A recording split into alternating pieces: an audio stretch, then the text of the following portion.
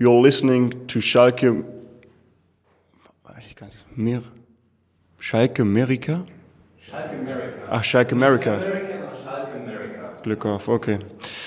Hello to all our fans in the United States, the UK and around the world. You're listening to Schalke America. Glück auf. Kutucu goes for goal! Oh, that one's special! 18-year-old Kutucu. Liverpool crying out to be attacked. Raman! What a fantastic hit from Benito Raman!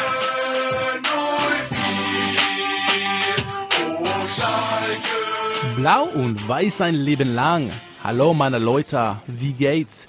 Willkommen zum das einzige Schalke Podcast auf Englisch. That's right, folks. Officially the world's only English Schalke podcast worldwide. This is episode 80 of Schalke America, and I'm your host, Richard Carmen. Schalke fans are some of the greatest fans in the world, many of whom speak English. This pod aims to bring you the latest from the Royal Blues, talk to the English-speaking fans of the club, get their point of view across, and bring you game highlights. Joining me on the show, as always, is co-host Jack Mangan. Happy Draw Sunday, Jack? Yeah, not a victory Sunday today, but good morning, Richard, the rare Sunday morning edition of the podcast. And why is that? Why don't you tell our listeners why that is? Well, that is because, the reason it's in the morning is because we have a very special guest, our most capped guest, if you will. She is a German-American Bundesliga and Premier League football sports journalist with focus online in Munich. Of course, I'm talking about Marie Schulte-Bochum. Welcome, Marie. How are you? I'm very well, thanks. Yeah, just at home for Christmas, like most of our listeners maybe right now. So really glad to be back on.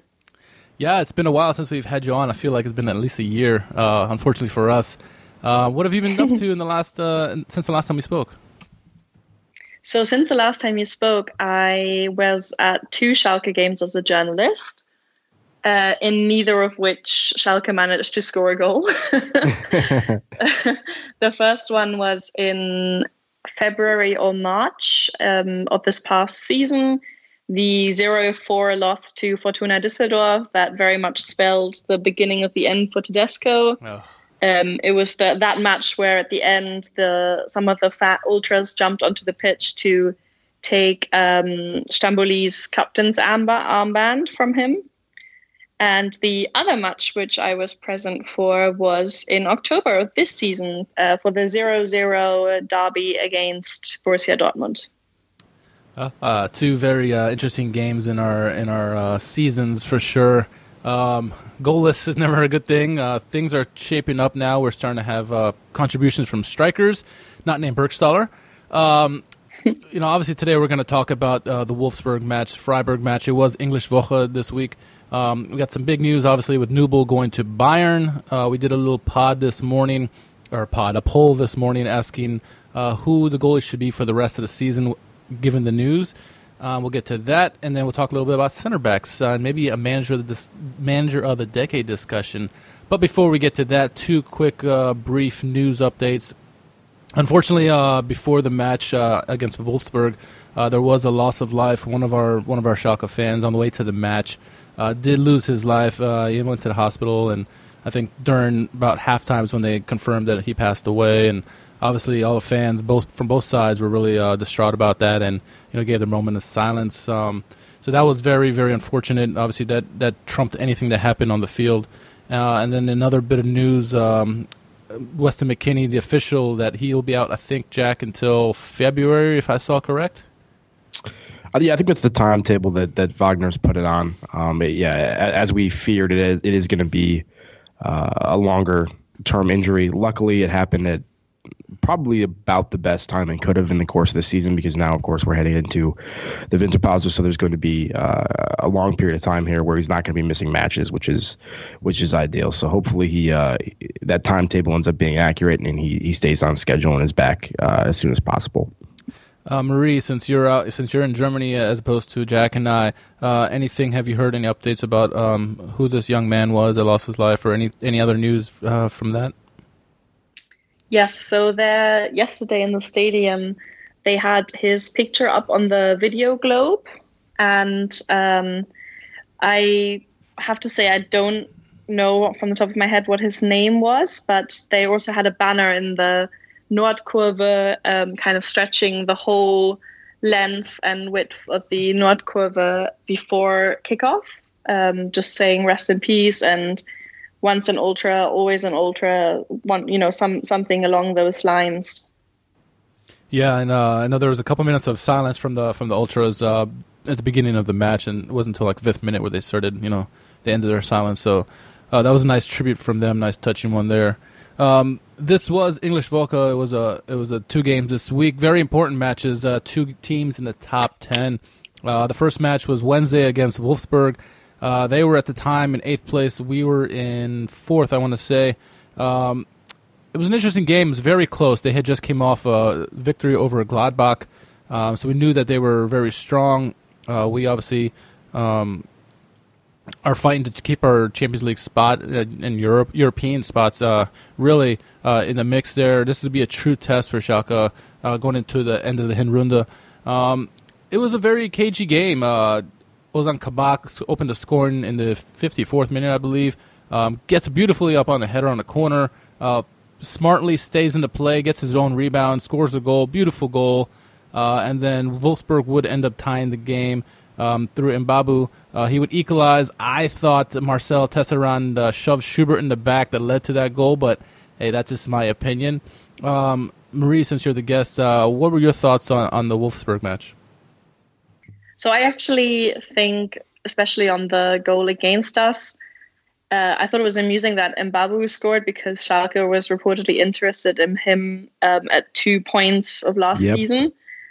And secondly, I think Schubert, I think he was quite clever there because he immediately raised his arm, the Reklamier arm, as we call it when we're talking about Manuel Neuer. And I don't think it was a foul at all. I think he just mistimed his jump, which we've seen other Schalke keepers do this season. And I think it was a normal use of the body by Tisserand. I just think it was unfortunate, but I think otherwise Schubert had a very good debut. And I was a little bewildered by the lineup up front because with Fabian Riese and Guido Burgstaller, against a team that is known for its very strong defensive unit with Wolfsburg, immediately I kind of thought this was going to be a low-scoring match because, of course, Schalke has also had a very good defensive record this season. So I think Riese, did his best. I think he had some good runs and dribbles in the first half. In the second half, he kind of lost his breath a bit. He didn't do as much running and he kind of lost his focus a little bit. The other players no longer tried to find him on the pitch. And in general, I just thought it was a little bit disappointing and also very unlucky for Coutinho to be missing that match and the match this past weekend when, there was really a good opportunity to maybe have a chance from the beginning. But because he had his own illness, I think he had something with his ribs or something, I could be wrong. He was out for both of those matches, which was a shame. Yeah, Jack, going into this week, we thought it'd be a good time to see some players who didn't get that much pitch time this year, some rotation. Hopefully, obviously, Coutinho would get in there with his injury. Obviously, that was not going to happen. The lineup Schalke put out there, obviously, Schubert in net with the suspension to Nubel. Back four, pretty much the same since McKinney's injury, and it's been Kenny, Kabak, Ochipka, Miranda. The midfield four was pretty much a standard one, Mascarell, Serdar, Caligiuri, and Harit, and as Marie mentioned, Burgstaller and Riese. Were you, Jack, much surprised that there wasn't much rotation in this initial lineup against Wolfsburg minus the top two? Yeah, last week we had discussed that we potentially wanted to see some of that. It would be a good opportunity for it, but I think the defensive situation with the injuries doesn't really allow for that at the moment. There's really no depth to call upon in that sense. And then also, Wolfsburg is a good squad this season. Mid-table, but they're certainly dangerous. I think they showed that because I think we're lucky to get out of there with a draw, in my opinion. And so in that sense, I think it would have been difficult to do a lot of rotation in the midfield. I think you probably needed to start that core midfield of Serdar, Caligiuri, Mascarell, and Harit. I mean, I don't think you want to see necessarily Boujalev or Mercan in there in this kind of a match. I think the surprise was Fabian Riese. We expected that maybe the striker position was going to be where you might see some rotation. Obviously, we were hoping it was going to be Kutucu, and as Marie said, I think that was the plan from Wagner's perspective. But then, he was unavailable, wasn't fit. I guess I was kind of surprised to not see like Skripski or somebody in there. The Fabian Reza thing was just kind of out of left field for me, but maybe he's been playing really well in training. I don't know, and I think there was something just came out a couple of days ago saying that Skripski's looking to leave in January potentially. So, and I wouldn't be surprised because I don't think he's really even seen the pitch almost at all this season. So yeah, it ended up being, I think, in terms of a lineup, pretty strong in terms of what we're capable of putting on the pitch for almost every position at this point, just because of, like I said, the lack of depth. Yeah, I agree. I agree about that. And my initial thoughts when I saw Reza is, before I knew about the Kutucu thing, I was like, oh, does he really hate Kutucu that he's just going to go whoever and find any striker to put him above him? But then I heard about the news and like, okay, never mind. I guess that makes sense. So yeah, that game drew 1-1. The two big standouts for me in that match, I thought Schubert did nicely in his first start, and the man in the back who's going to be giving us some question and debate who starts at center back. I'm talking about Ozan Kabak. He continues to impress with his ball skill on the ball, but also in front of goal, in front of both goals, really. I mean, he did excellent to jump, get ahead on that goal in the corner, and then stay with it and get it and shoot it in. Marie, this guy at 19 years old is very, very impressive. I've made remarks that he loves to go to ground at tackle, which not many defenders do these days. It's very Alessandro Nesta-esque. But how impressive you have been with the young man? I think especially on the ground when he runs back, he's very fast as well, although he doesn't look it because he's very physical. His sliding tackle is incredible. How many times have we seen that this season, that in the danger zone, he dares to do that, come in from the back and just really take the ball off the striker. And that's saved us at the very least from shots on goal, and if not, even from goals conceded against Schalke. So he's been really outstanding. And I also think that he's the type of signing that we would never have gotten if it weren't for Michael Reschke, because he was the one who had brought him to Stuttgart and had those connections. And I'm really a bit of a critic of Michael Reschke from his time at Stuttgart, but I think this is something that he did very well to secure the signature of someone that age. And honestly, I wouldn't be surprised if in a few years Kabak can become very valuable as another unfortunate departure, but as someone who could definitely fetch a lot of money for Schalke. Hopefully the key is there to fetch money and not go on free transfer. Jack, we keep talking about this player more and more throughout the season. He's just quietly impressed, or largely impressed, loudly impressed. But his play with the ball at his feet is not something you're used to seeing with a center back. Maybe some of the teams that play ball control like a Man City or Barcelona, but typically when we see a center back who is good with his head is not necessarily good with his feet, but Kabak necessarily has all the traits, it seems, of a 5-star athlete.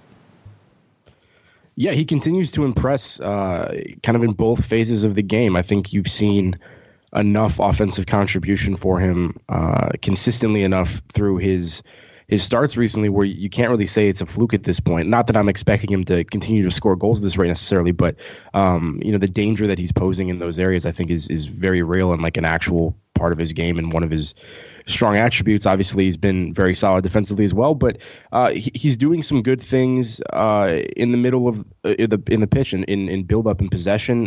He plays some line breaking passes now and again. He's able to push forward on the dribble occasionally. He'll occasionally exploit some of the open space and push forward and drive the attack, which is nice to see because we haven't had a center back who's necessarily willing to do that as much recently, at least in my opinion. Like Matip used to do that a lot, that kind of thing, and those things can be very important and useful occasionally. So yeah, I've been very impressed with him, and he's gonna cause David Wagner a serious issue when Salif Sane and Stamboli come back to full fitness, because it's going to be very difficult to drop him. But that's a good problem to have, I guess. It is indeed. So 1-1 was the score of that game. Not the greatest of results, but it could have been worse, obviously, with the loss. So we were hoping that at minimum we would get a draw, and we did in that one. So being on the road as well. So then we went to yesterday's matchup again, home against Freiburg. This one had all the makings of a classic, a top spiel really. Two teams in the upper half of the top 10. Both teams playing really well. Both teams really come out of nowhere this year. And when you talk about managers of the year, at least for the half season so far, Wagner and Streich both have to be mentioned with these some of the names out there, like Marco Rose, Marie. Both these managers have done tremendous with both their clubs. Yeah, definitely. I think Streich, again, has shown that every expert is wrong at the beginning of the season whenever they say that Freiburg is going to go down. Because and I think it's starting to also become known as this environment where players thrive and want to go, because now you've got players returning like Vincenzo Grifo, who's a fantastically technical player, but somehow didn't succeed at bigger and better sides of the Bundesliga, partly because he was missing that special ingredient that is clearly available at Freiburg. And again, I still wonder sometimes when you look at their lineup and the types of players they have, how on earth they do so well. And even yesterday, especially if you just compare 1v1 the quality that is available to both these sides, then I think Schalke would probably come out with an 11-0 win in that category. But somehow, through 2 penalties, they managed to sneak a point away and take it with them to the Breisgau. So I think Streich has done very well. With David Wagner, it's just incredible how he's made players that were so average last season suddenly thrive, like Omar Mascarell, Suat Serdar. Serdar is now a national team player who has very good chances of going to the Euros next summer. Who knew that was possible? Benito Raman, who had a bit of a tough game, a bit of a tough start to the season, rather, and who a lot of people were questioning, how expensive he was and if that was a good signing. And then suddenly he's basically becoming our key goal scorer and provider of goals and now even assists. And all these players are suddenly getting better. Okchipka is another one I want to mention, who a lot of fans were very critical of this past season and who's now basically made it very difficult for Miranda to get any minutes at all. So, yeah, I think he's done very well at improving key players. Of course, Arid is another key one to mention there. But also I think the style of play, this direct style of play of seeking those straight passes forward. Raphael Honigstein compared the new Schalke to how a Premier League side plays. Very physical, very quick passes, and then Arid as like the heart and soul of the side, who can have these special moments. But Serdar as well has been incredible from deep positions going forward. So yeah, this is not what I expected. I expected us to finish this season perhaps 10, 12, something like that. And, who's to say that won't happen? We still have another Rückrunde ahead of us, but I'm very happy with the development under Wagner so far. Jack, I think Christian Streich said it best, where he said, Schalke now have fire under them, under Wagner. It's something that's been missing for a long time. Schalke's home record is probably the best form it's been pre-Tedesco era. So Wagner's done a lot for this club in a short amount of time. Yeah, Wagner's impressed, and I think this is definitely an encounter with 2 excellent managers. I don't know if Christian Streich necessarily has the name recognition to like casual fans, kind of like the general European consciousness necessarily at this point, but to anybody who follows the Bundesliga, I think he's kind of a cult favorite. And for good reason. The things he's been able to do, as Marie said, with on paper a relatively less talented side is incredibly impressive. So that, I think everyone likes Streich and respects what he's doing. But David Wagner has done well. I think I liked the hire when we got David Wagner. I thought it was going to help, and I thought it was going to turn things around. But I didn't expect it to be this successful this early. I mean, as you know, like preseason, I predicted us to finish somewhere more around mid-table, and I thought we'd look a lot more solid. But I've been very impressed with how we're playing. It's night and day in terms of the competency, especially going forward from last year. So it's been great to watch. Here we are sitting kind of at the midway point of the season, and I think pretty much all Schalke fans have to be very pleased with what we've seen so far. Yeah, I think nobody could really imagine this. And maybe if they like a wild imagination, yeah, but I mean, in reality, this would have been difficult for us to imagine would happen throughout the season. But yeah, looking at the lineups in this Freiburg match, you knew defensively there wouldn't be much rotation because it's very depleted with all the injuries going on. Similar back five, if you will, Schubert again in goal. Back four, Kenny, Kabak, Ochipka, Miranda. The midfield really didn't really change too much. There's a 4-4-2 diamond formation. Mascarell, Caligiuri, Harit, and Serdar in the middle. And then up top you had Rahman and then Robbie Matando inserted into the lineup, Marie. It's not surprising that you had a speedster like Matando who hasn't get much opportunity this season so far, but when he's been in there, he's been pretty good and using his pace to really hurt teams, especially like Dortmund early in the season. But so it was good to have two guys with pace up top there. Yeah, I agree. I think Matondo is the type of player, also with his personality and even just the way he looks. He's so like youthful that supporters immediately like and warm to. And I do think when he plays, there are certain moments where he makes unfortunate decisions, where his decision-making under pressure is still a bit off, where he loses the ball or plays the wrong pass, or, he also needs to work a little bit on his shooting for a striker. But with his pace and even just the willpower and also I think he's got a very high work rate. He always tries to run into certain spaces, even when there's a slim chance he's going to get that pass, but he does it anyway. And it's helpful not only, the way he plays is not only helpful if he eventually gets the ball, but of course, by doing so, he draws defenders with him and creates space for other players. And we know this season that we have a lot of goal-scoring potential coming from midfield. So by drawing defenders to his side, to the flank and away from those areas, he also creates chances for those players. So I'm very happy with him. I think he's very raw. I think he needs much more development than perhaps we like to admit. But I think David Wagner knows that and will give him that time. I think that's a really good point because even if his end product as a striker really isn't where it needs to be at this point in time, I think some of the other attributes that he has are valuable for the reason you said, and just in terms of what it does for some of the players on the pitch. Because I think in Suat Serdar and Aminari, you have two of the most competent midfielders in the Bundesliga in terms of progressing the ball on the dribble and taking on defenders. And if you have Matando out on that wing, they have to respect that he could take off at any moment and a long ball could be played in behind, that sort of thing.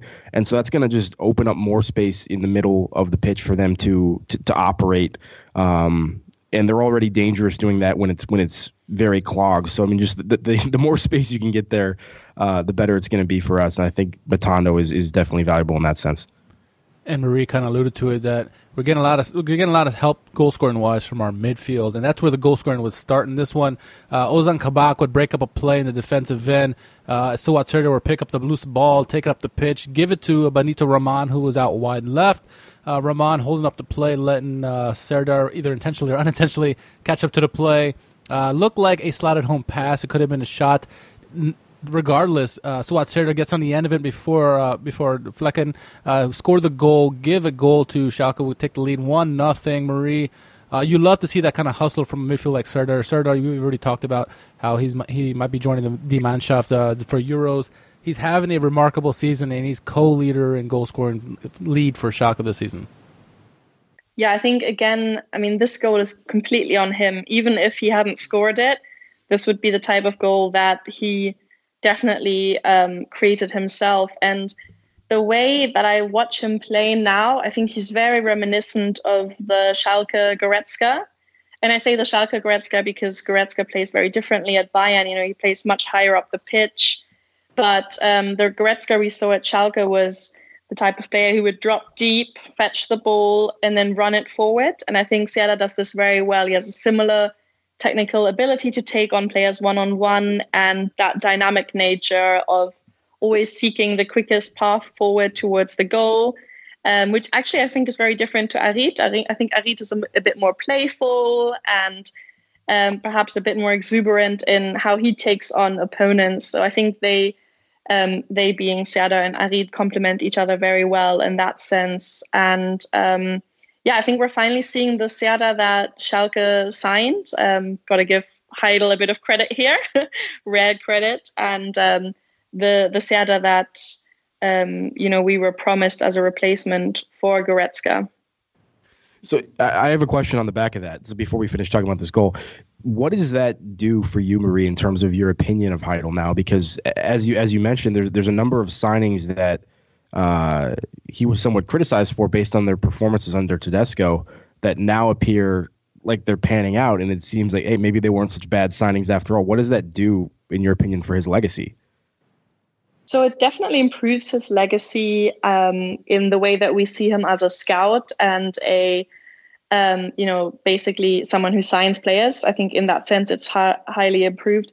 What I still, and I actually wrote an article about this in the spring, what I still question with, not in the spring, at the beginning of the season, I mean, what I still question with Heidel is his very old-fashioned way of uniting all the competencies that in the modern game are basically orchestrated by a whole management tier in his one person, because he very much didn't want to share power. And Clemens Tönnies very early on actually said, well, why don't we provide you with a squad planner, a head of scouting, etc. And he always denied that. He always wanted to carry that out himself. And this is how mistakes happen. And, it's such a grievance that we're dealing with pretty much this very day, that he thought that Nübel had an automatic 1-year extension built into his contract if he plays a certain number of minutes, which is just bizarre. It sounds like he kind of made that up out of thin air, to be honest.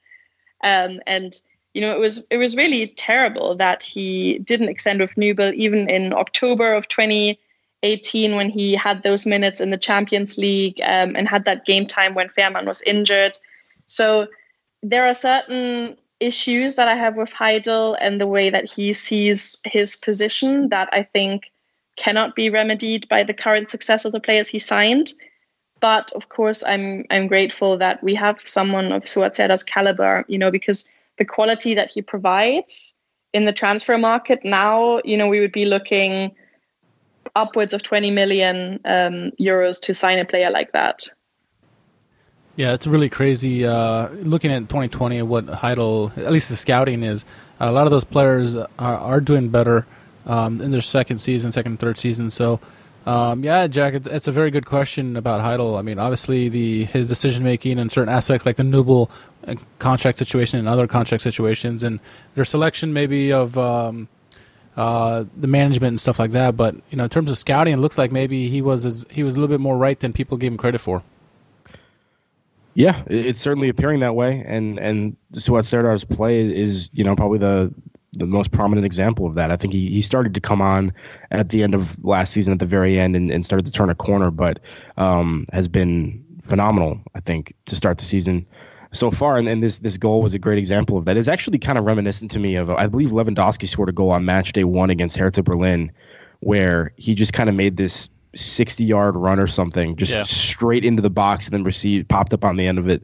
And I think that's what it reminded me of when Serdar did it. It was just great, to dribble forward for a bit, take it into the opposition half, and then lay it off for Rahman. He just kind of kept going as the defenders turned their attention to, the ball carrier. He's slipping in behind and arrives at the perfect moment. And it's just a really intelligent straight line run from him. It's great effort for him to cover that much ground and pop up on the end of it. So very impressive. That actually wasn't my favorite goal of the match. And I think you know why. Well, we all know why. But I think on another day it might have been just because it was so well worked. So I'd love to see that. And hopefully he can continue that goal scoring form going forward. It's been nice that, Rahman has started to pick up the slack recently, because we know that we've been lacking goals from that position so far this season. But Harit and Serdar have been huge in that regard in terms of making up for that. It's funny that the three players who had a lot of question marks going into this season, Kabak, Serdar, and Rahman, all contributed on this goal. It's three players that you're seeing a lot of good stuff from this season, especially as of late. We're talking about Rahman there, finding his goal scoring form now. So good things, good stuff from the young players in the team, and so they jump out to the 1-0 lead. Jack's favorite goal is coming up, the Niels Petersen penalty kick. Just kidding. It's funny. So leading into that penalty in the 54th minute, we go into halftime with the lead. That's great. Teams playing fairly well. It's a chess match in this match for sure. These two teams are very evenly matched. Both trading opportunities. Schubert playing fantastic both in this match and in the Wolfsburg match. But in the 54th minute, the man who we gave a lot of credit to in that first goal comes up involved in this goal, or in this penalty, I should say. Kabak chases down Holler and they collide. He goes down in the box. Nothing called initially by the referee. VAR buzzed the referee's ear, and they went to look at it, and they did call a penalty. Marie, initially, what were your thoughts? Or I guess after you saw the replay, did you agree with the call? Did you think it was fair or unfair? What was your thoughts?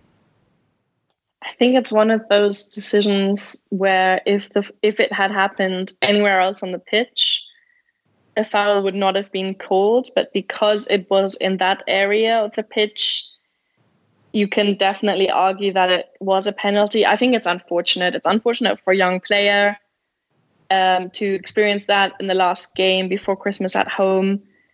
But, he'll learn from that. And I think it's a tough one, because my understanding of VAR is that it only comes into play if a definitely wrong decision has been made, if a call has been, 100% wrong. And I don't see that here. I think it can be a penalty, but it just as easy can be, just called as a normal situation, a normal, tackle for the ball.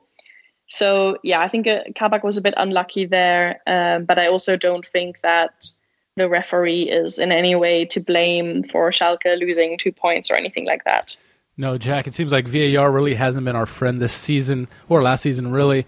That play is very reminiscent of what we would see in the NFL, where I consider it, incidental contact with two guys running with the ball, not paying attention, and accidental contact.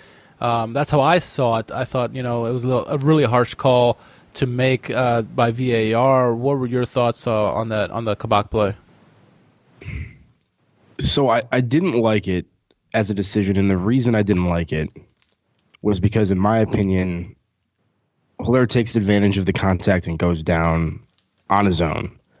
When I watched the play live, I didn't think it was a penalty at all. When I saw the replay, then I think you see the contact that, for whatever reason, I wasn't able to see initially.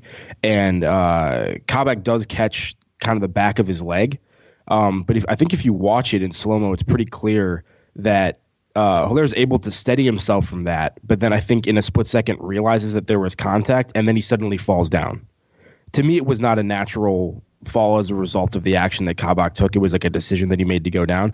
But, there is contact in there, and so I understand why it was called. I mean, I think you certainly can call that. I just didn't personally like it, because whenever I feel like, the action that the offensive player takes is not a direct result of the contact that was made, I think it gets kind of sketchy. But yeah, you can't do that. And it was just unfortunate, because it wasn't even like a challenge that Kabak made. He wasn't going in for the ball on that or anything. It just was sort of, as you said, incidental contact where the two of them kind of came together, and he tripped him up by accident. So I don't think it's that bad of a mistake from Kabak. Like I said, it's kind of a freak play. I mean, he does need to be careful, because he goes in pretty strong, because he is such a physical player, as we've talked about. But it wasn't one of those plays in the box where you're like, what are you doing? Why would you make that challenge, or something along those lines? It was just a very unfortunate play. I think Kabak looked like he was going in for one of his patented slide tackles if he had caught up to him, but never got to that point. Niels Petersen would step up. He would get the record for most goals in Freiburg history. I think he tied it, or did he pass it? Do we know from either of you? So he tied it initially with that penalty, and then on the next one he had an opportunity to pass it if he would have taken it, but it was given to Grifo. Yeah. Right, and speaking of that penalty, I think that second one that Miranda stepped on Kwan, I thought that was more of a penalty that I had less of an argument with. Initially, I thought it wasn't a good call, but when I saw the replay, I saw Miranda's foot clearly steps on Kwan's foot, and I thought it was a fair penalty, even though harsh for second penalty within 15 minutes for Schalke. I thought it was a right call. What were your thoughts on that? Yeah, really can't add anything to that except that, Miranda, this is a moment that kind of showed that he has been lacking some of that game time needed to succeed in very difficult situations in the Bundesliga. And that's not his fault, to be frank. So it's just one of those things that we've got to take on our chin, I guess. Jack, Vincenzo Grifo steps up. Not Niels Peterson to break the record, which I thought was interesting. I wonder who made that call. If it was Peterson, was it Strike, was it Grifo? Nonetheless, to be frank about it, was ballsy shot. We call a panenka in Italian soccer. Schubert did not look happy with that goal attempt. It was a good goal. It was very ballsy, but a goal nonetheless. And Schubert looked very, very angry at Grifo after scoring the goal. I don't know if you saw that. Yeah, I don't think any goalkeeper likes to be panenka'd, and then I think Grifo was maybe excessively smug about it. He seemed very pleased with himself for his execution of that, which I was kind of annoyed by. I almost thought it was Ronaldo for a second.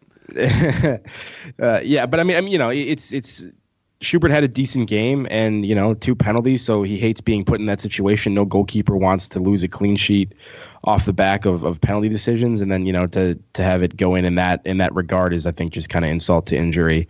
And that second penalty was just, I think it was more clear cut for sure, as you guys said, than the first one.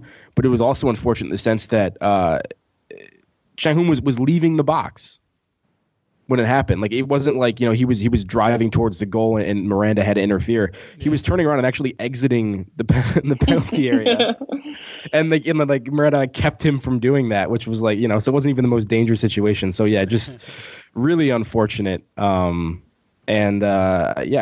think in some ways, I think that was a positive from Schalke in the sense that we weren't allowing Freiburg a ton of clear-cut goal-scoring opportunities. They weren't scoring these goals on the backs of being dangerous. It was just some really unfortunate plays, which, I mean, you could look at it either way, but I think there's a way in which you could spin that to be positive for the Schalke defense.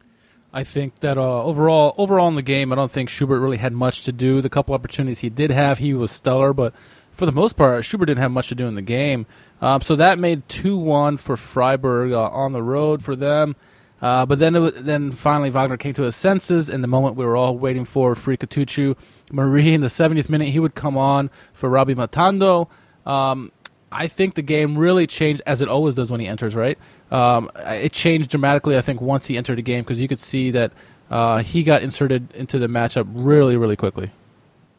Yeah, I think maybe in a sense, Wagner is so reluctant to bring him earlier in the match than the last 20 minutes, because he is so good at shaking things up when he does come on. And maybe, this is me giving Wagner credit and trying to read anything into his decisions.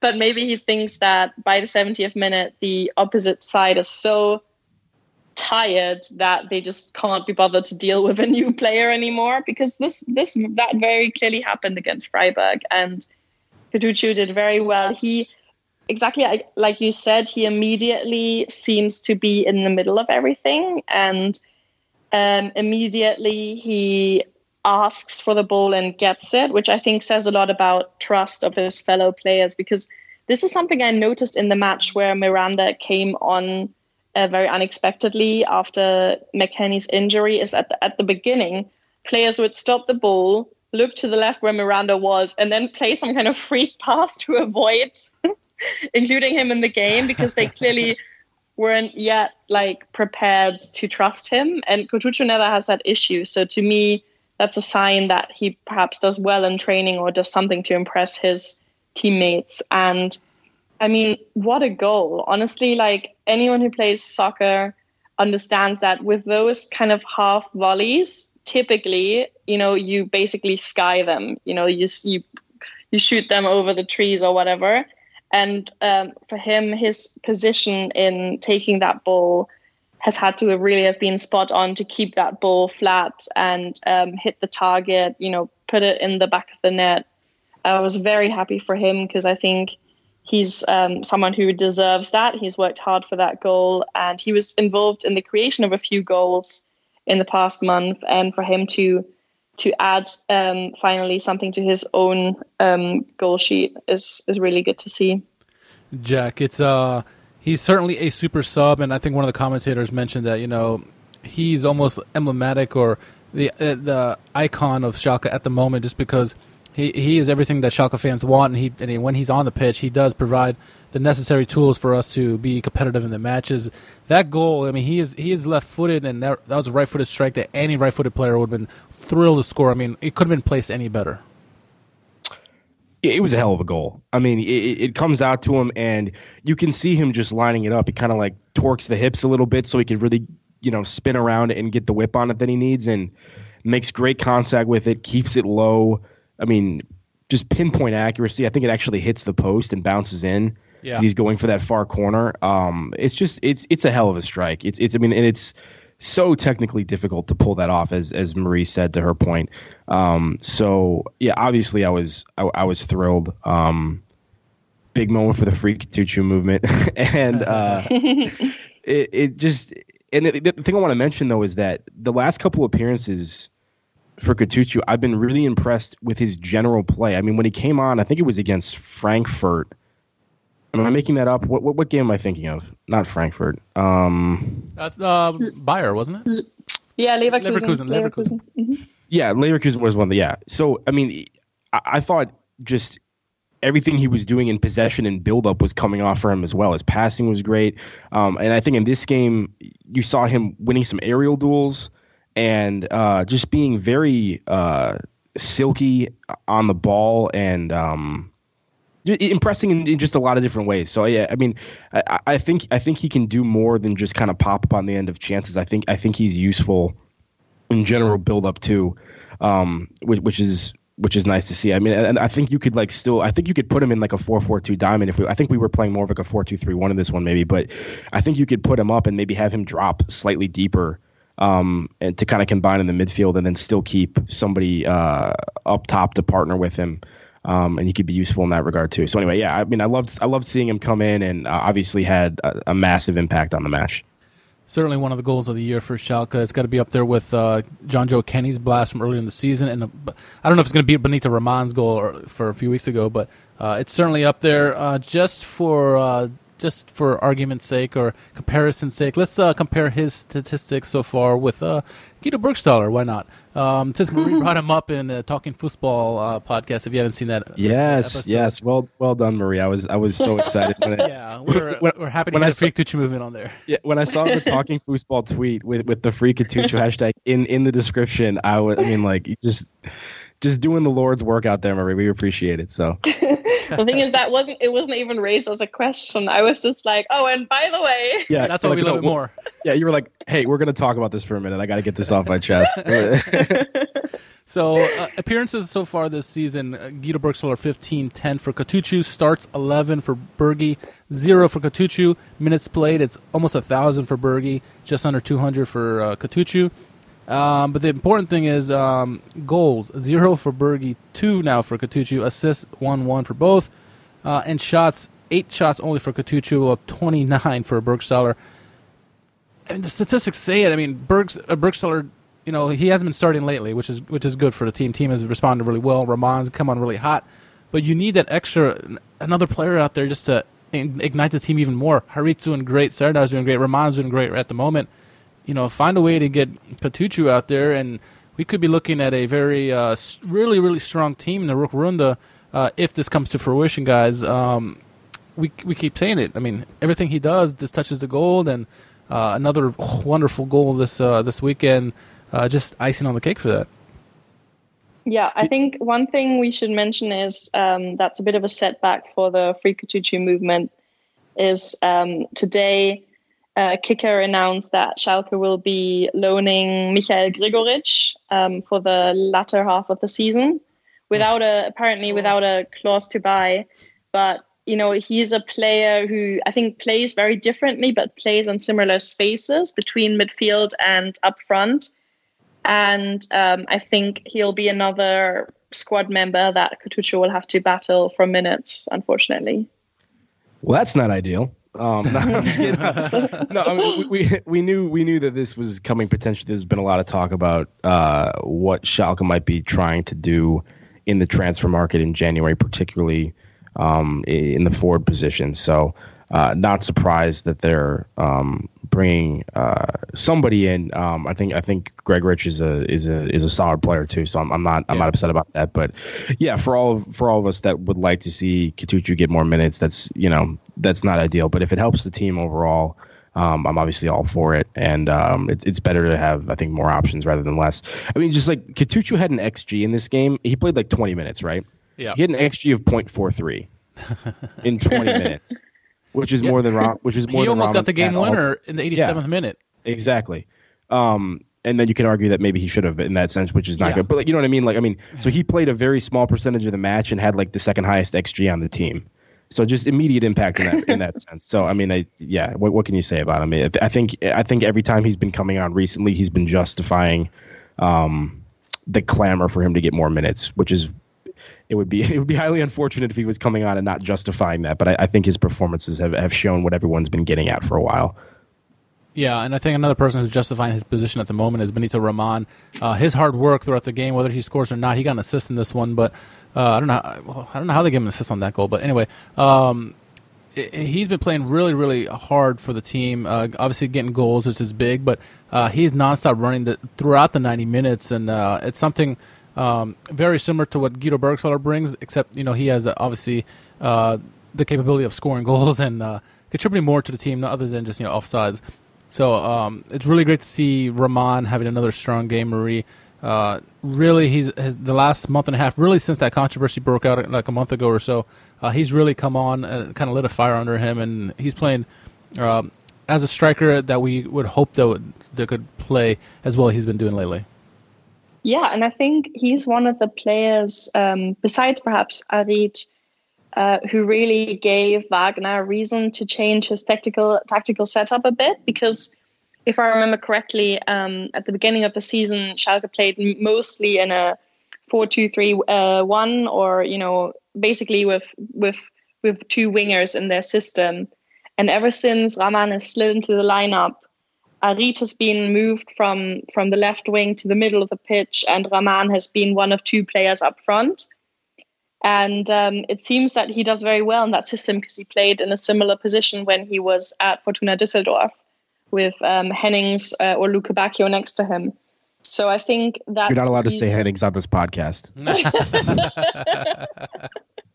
Thank you for reminding me that I used a curse word there. Yeah. I'm sorry. I totally derailed your line of thought there. I apologize. Way to go, Jack. Yeah, I'm sorry. I just lost my plot, but that's pretty much all I wanted to say about the tactical setup and Raman being a beneficiary of that. Well, despite the results of what happens today, Schalke will end the Hinrunde in 5th position, actually tied with our rivals in the Ruhr Valley. Bayern do jump over us with the results from this weekend. Leipzig still lead the pack and Gladbach close behind. Leverkusen is 2 points behind us, and then Hoffenheim and Freiburg after that. So it's still very close up top. The positions are starting to shape up right now, but it's still early in the season. We've seen many times before where a team that leads at the halfway point doesn't necessarily end up in first place at the end of the season.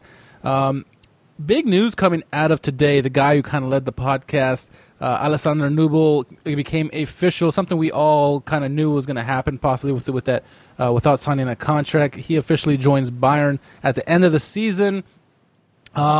Big news, but not shocking news, Jack. We kind of knew this was going to happen.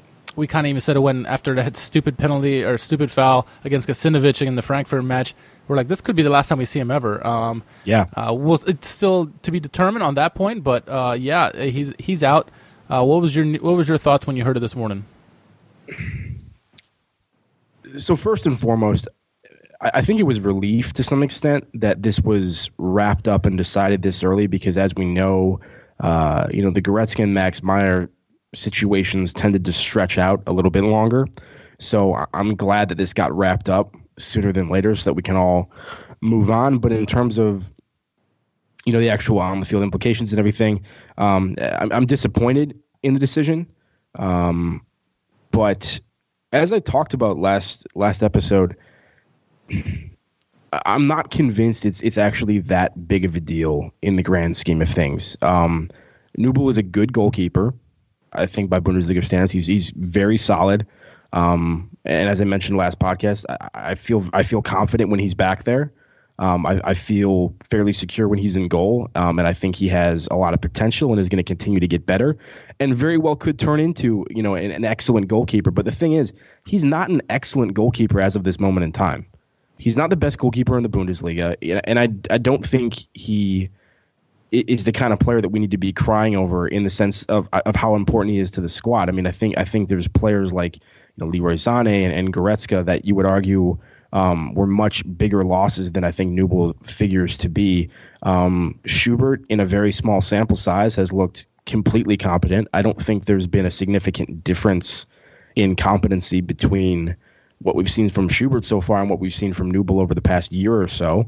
Fairman could return from loan as well, and he'll be back in the fold potentially. I don't know if he's going to want to go somewhere else if Schubert ends up getting the starting job, if Fairman doesn't want to be the number two. But it's not as if we're losing Nubel and now we have nobody. I mean, I think we're still in a decent position in the goalkeeper spot. And if you have a player who doesn't want to be here anymore, I don't really want him here either. I think it's a questionable decision from his perspective in the sense that Manuel Neuer, as far as I'm aware, doesn't plan to go anywhere anytime soon, and he keeps saying that.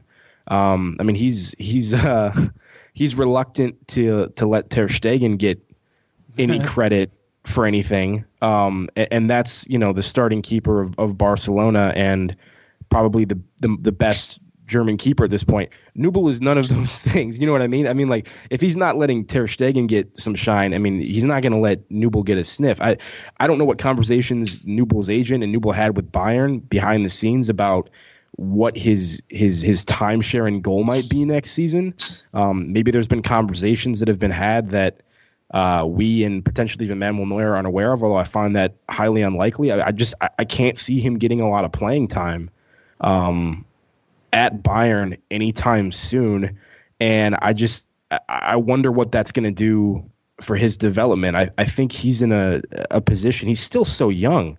If I were him, and there's obviously I'm very far away from that, but to me, it's like, okay, you're playing for one of the biggest clubs in Germany right now, a team that's kind of on the rebound, is fighting for Champions League qualification.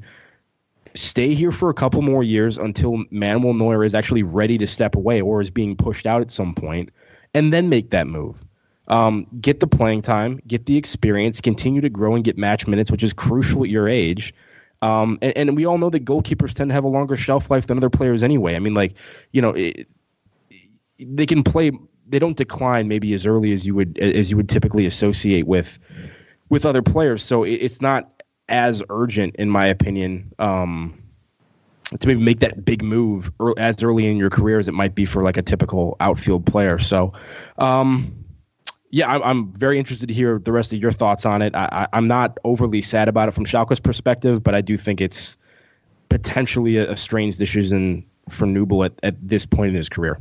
Maria, I think it was you on Talking Football who said this is very similar to the situation with Goretzka when he was at Schalke.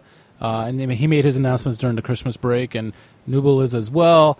The big difference is that Goretzka was more than likely going to see a lot of pitch time. Not necessarily be a starter, but he getting a lot of pitch time. Nubel, he's going to be around the bench, isn't he? There's going to be no way that he's going to be seeing the field unless it's some mop-up games here and there that don't mean anything. Yeah, someone wrote on Twitter that in 2023, when Neuer's new contract that he's likely to sign will expire, Nubel will be 27 years old and he'll have less than 100 Bundesliga matches under his belt. So that's incredible, to me, that, you would throw that away, that game practice that's especially key for a goalkeeper, perhaps more so than for other positions on the pitch. It's absolutely mind-blowing. And this Schalke isn't any club. I think we can be confident enough to say that we're one of the top 3 clubs in Germany in terms of financial ability. Well, maybe no longer financial ability, but the sheer size and history of the club. And he's the captain of that club. And, people are now saying, okay, maybe he'll be loaned out. Maybe he'll play for the Bayern 2 in the third tier.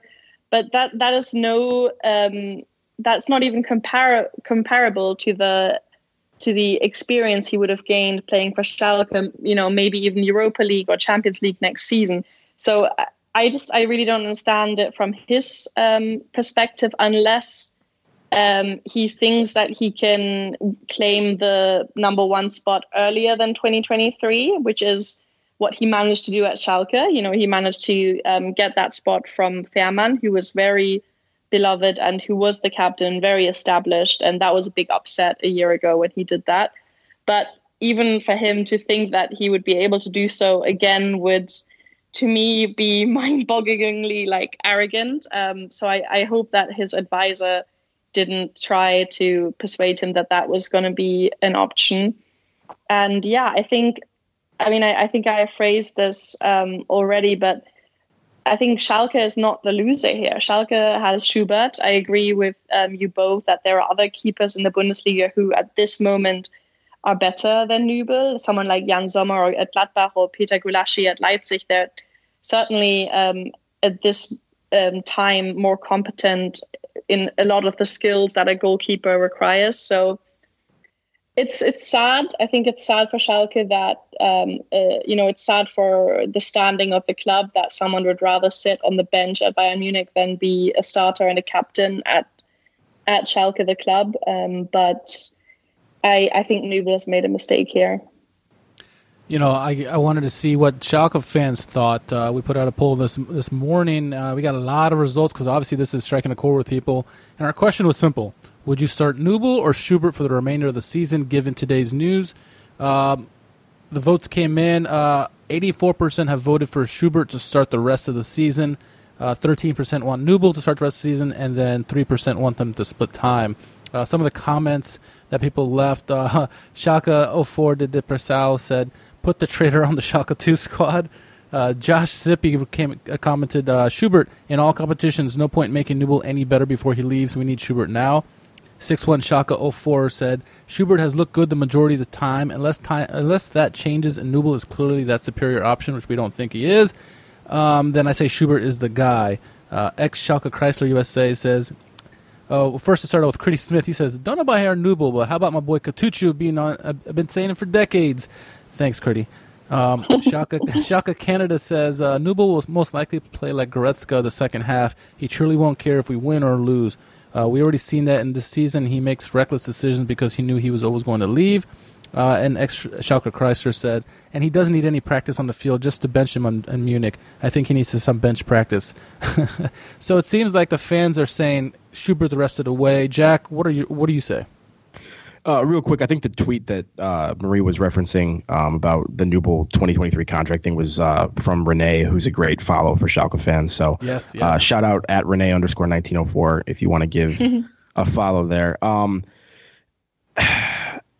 Mostly I'm just glad this is over because, Nübel's been interviewed about it very consistently and has given, I think, awful answers from a PR perspective. And so I'm just glad this is going to stop being a conversation point in terms of this getting brought up and overshadowing, the team performance. I think it needs to be stripped of the captaincy for sure. And that's one thing that needs to happen. And then I don't necessarily know if it needs to be one of these like, okay, he's banished. We don't play him ever again. I think what we need to do is we need to do what's going to be good for the team. What's best for the team. And if for some reason Schubert starts putting in, sketchy performances and is less solid than he's appeared to be in the relatively small sample size the last couple of weeks, if we think that Nübel's a better option for the rest of the season, I think we should put Nübel in goal because we have aspirations that we need to try to reach. And I don't think we should let, hard feelings maybe get in the way of that. But that being said, I mean, yeah, I think maybe his his position in the squad should definitely be reduced. If we're confident in Schubert, I would love to see Schubert get the minutes instead. I'm just saying the people that are saying, banish him to Schalke 2, that kind of stuff, I don't necessarily agree with that. I think it's potentially kind of an emotional overreaction. But I mean, I understand at the same time, they feel like, this guy's once again kind of betraying the club and choosing, greener pastures and instead of missing out on the opportunity that he has here. Yeah, like I said, I'm just glad it's over. I didn't want this hanging over for the rest of the season, and now we can hopefully kind of move on, and there'll be minimal drama. Marie, what about you? I also think, to add to that, to just throw a bit of a curveball into the discussion, I think it's also an odd decision by Bayern Munich to make at this moment in time, because they're likely to extend with Manuel Neuer, and Nübel hasn't done much in this current season to raise his value or prove that he is the long-term Neuer heir in the German goal. I think he still has a lot to show for that. And they themselves have a very talented young German keeper. I think he's German-Austrian. I could be wrong. Feel free to... Fröhlich? Yeah, Früchte. Yeah, so he's... That's all right. For Früchte, it's really a shame because he... Even at the age of 15, Pep Guardiola took him to the training squad, to the training camp with him. He's a big, big talent who's had a lot of game development and is their goalkeeper in the third division. And for Ulreich, Ulreich at this rate will probably leave in the summer, and he's been a very solid number 2. I think I could see Ulreich starting at a lot of Bundesliga clubs. So it's a weird thing. And, Bayern, if they're going to go ahead with their kind of master plan or Salihamidzic's plan to have, have Nübel maybe start 5 or 10 games each season and then become Neuer's heir in 2023, they're going to get a player who doesn't have much experience in big matches, because I doubt he's going to be playing in the Champions League or in the latter half of the Pokal competition. The German Cup, so to speak. So it's really also from Bayern, I think it's one of those things where they're like, oh, we must get him because he's German and young and we don't want him to go anywhere else. But it doesn't seem a very good fit for them either. Yeah, I think it's curious all the way around. I agree. I think you can poke holes in the decision from Nübel's perspective and from Bayern's perspective. It's there just seems to be this sort of like inevitability or like inertia to it. It's like whenever there's a prospect like this, Bayern just buys them to buy them just so they have them. But yeah, I mean, there's times where it makes less sense than on other occasions for sure.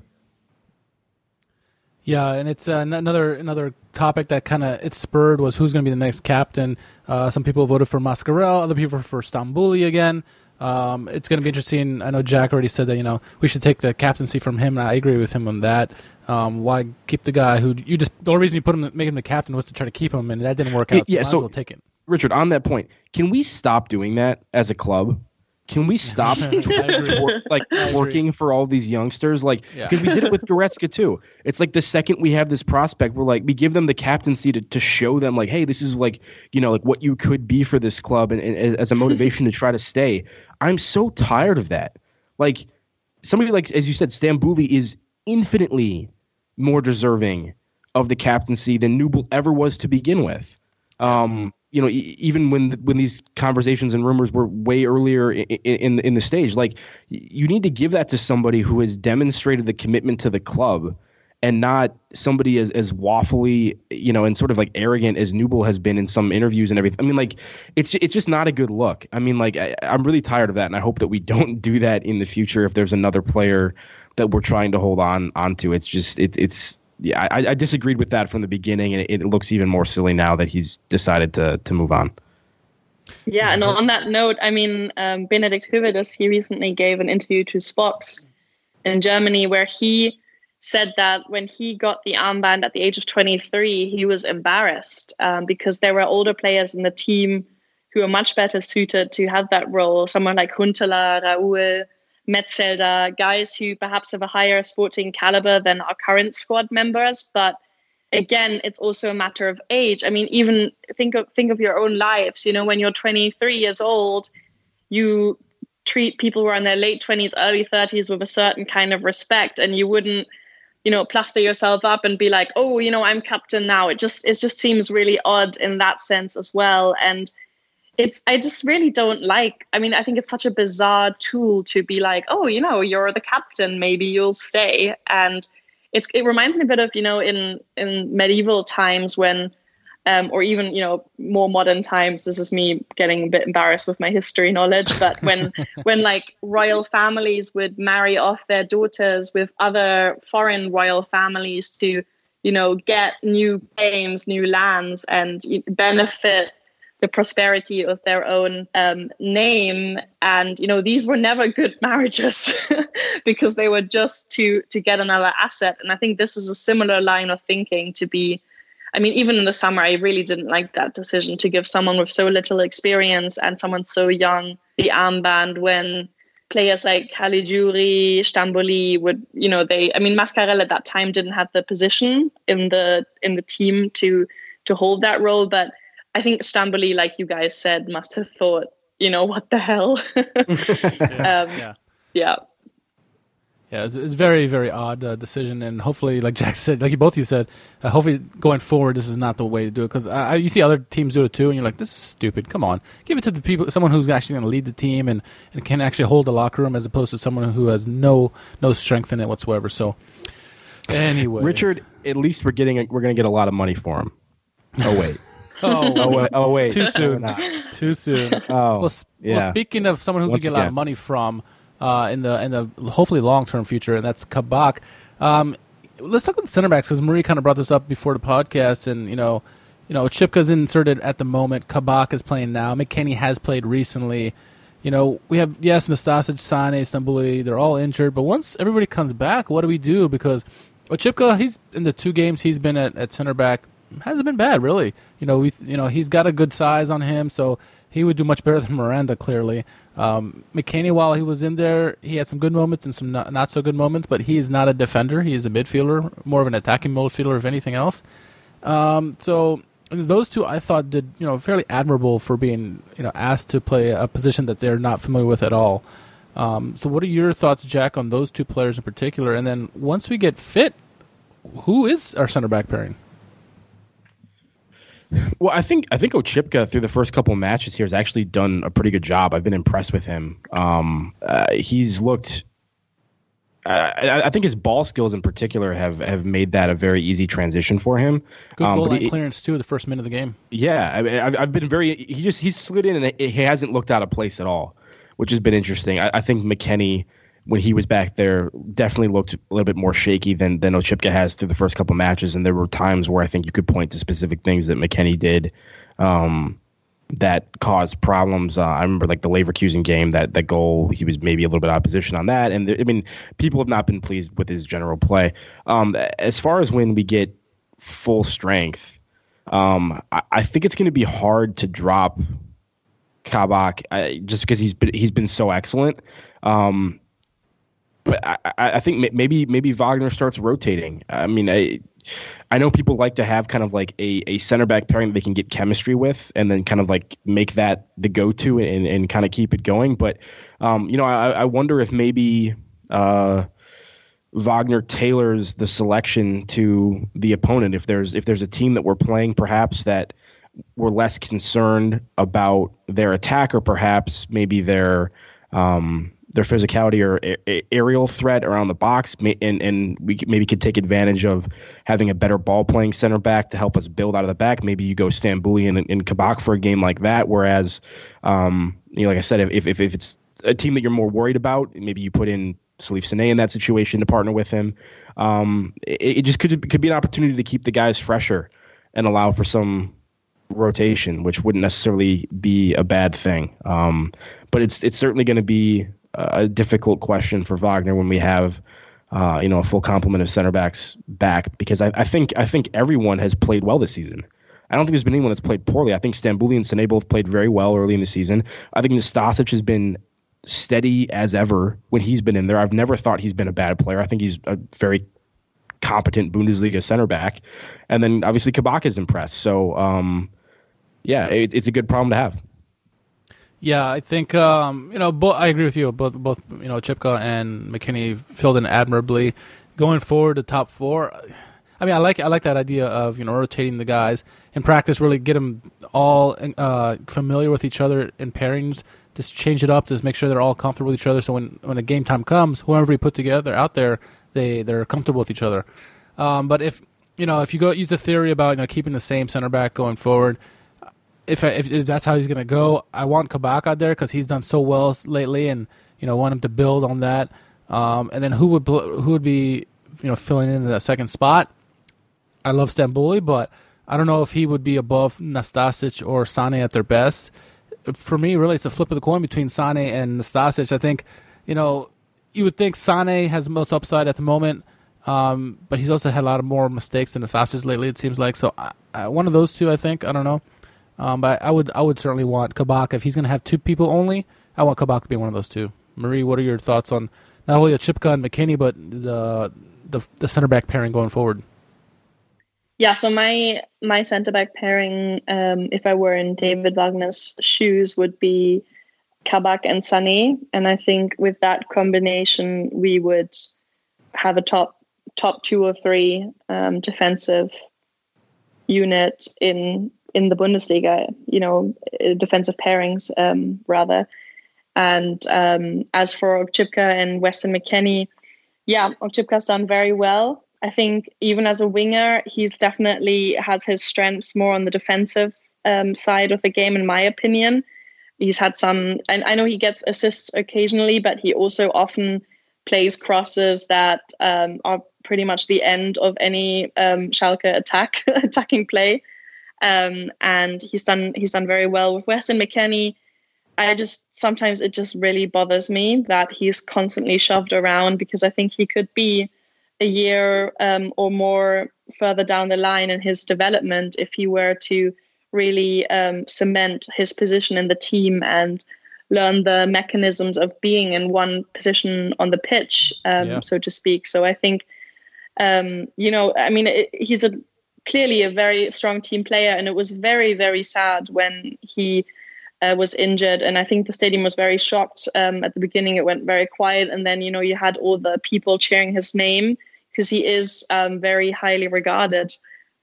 And I think it's a shame that he doesn't get to play in his favorite position more often. But yeah, my pairing would be Kabak and Sunny.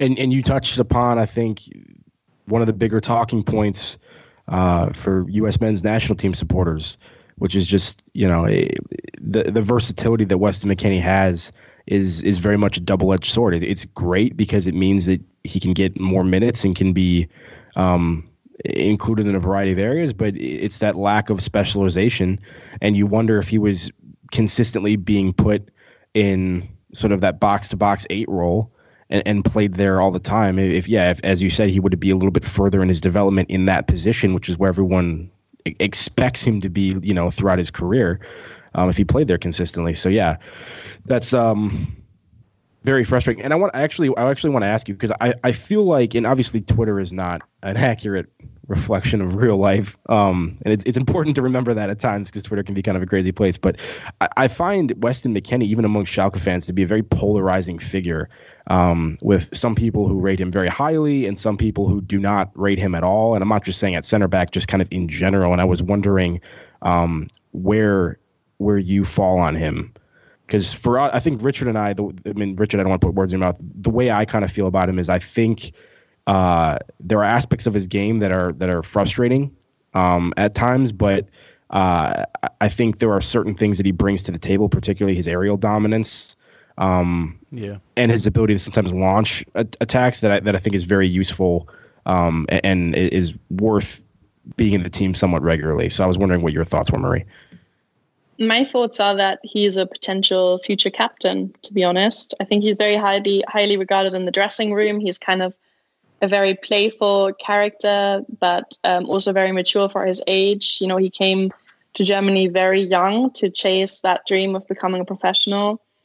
And it's really, I'm a bit mad. I think it's very unfortunate what's happening this season, because now he's going to have troubles in the latter half of the season to even get a starting spot, because Caligiuri is now laying claims to that extra number 8 position besides Suazerda. Omar Mascarell, I think, is really at this point irreplaceable as a number 6. And then you've got Arid, who always needs to play anyway. And it's becoming very hard. I think you guys raised this earlier on the podcast about Kutucu maybe dropping deeper. And I really like that idea of maybe seeing Kutucu and seeing what he brings as a number 8 or as a playmaker. Sort of a backup for Arid, I guess, because he does have the ball skills to do that. And it's really tricky, because I think the more that Weston McKennie gets pushed around, the lesser, the looser his grip becomes on midfield where he wants to be playing. But I think, I saw this in the stadiums when I was there on numerous occasions, that in the ranks, outside the bubble of Twitter, he's a highly regarded player. Yeah. Well, versatility is always, and making tough choices is always something hard when it comes to being a Schalke fan. So we, in that spirit, we sent out a tweet that Schalke jumped up board and helped along with, push this out, where, we said, 2019 is now wrapped up, or is wrapping up. So we thought we would reflect on the past decade, 2010 to 2019, to pick our team of the decade. We sent a tweet out sending for all the positions, some interesting votes thus far. We're not going to reveal it. People can still vote until New Year's Day, so make sure you get your votes out there if you haven't done so yet. Feel free to do more if you want. The one thing that was interesting to me in that whole voting thing was the manager of the decade, and I didn't think it would be as close as it is, because at the moment Stevens and Tedesco are going back and forth, at least on Twitter. On Facebook, it's a clear decision there, but I would have thought more people would have voted for Felix Magath, just on what he's done. But it's interesting to me to see there's clearly a lot of Tedesco fans who weren't too bitter that he left. They were obviously frustrated that he left. So this your initial thoughts, real quick. We're not going to get too deep into this, but why, how Tedesco and Stevens are so close, or neck and neck on this vote thus far. Jack, what about you? What do you think? Roberto Di Matteo for manager of the decade and Franco De Santo for player of the decade. Any other answer is incorrect. How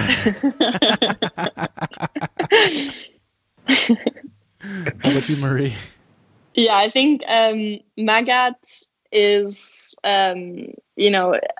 leaves a bit of a sour taste in a lot of people's mouths because of I think he signed like 45 players or something ridiculous. And at some point Schalke had like 2 Bundesliga squads.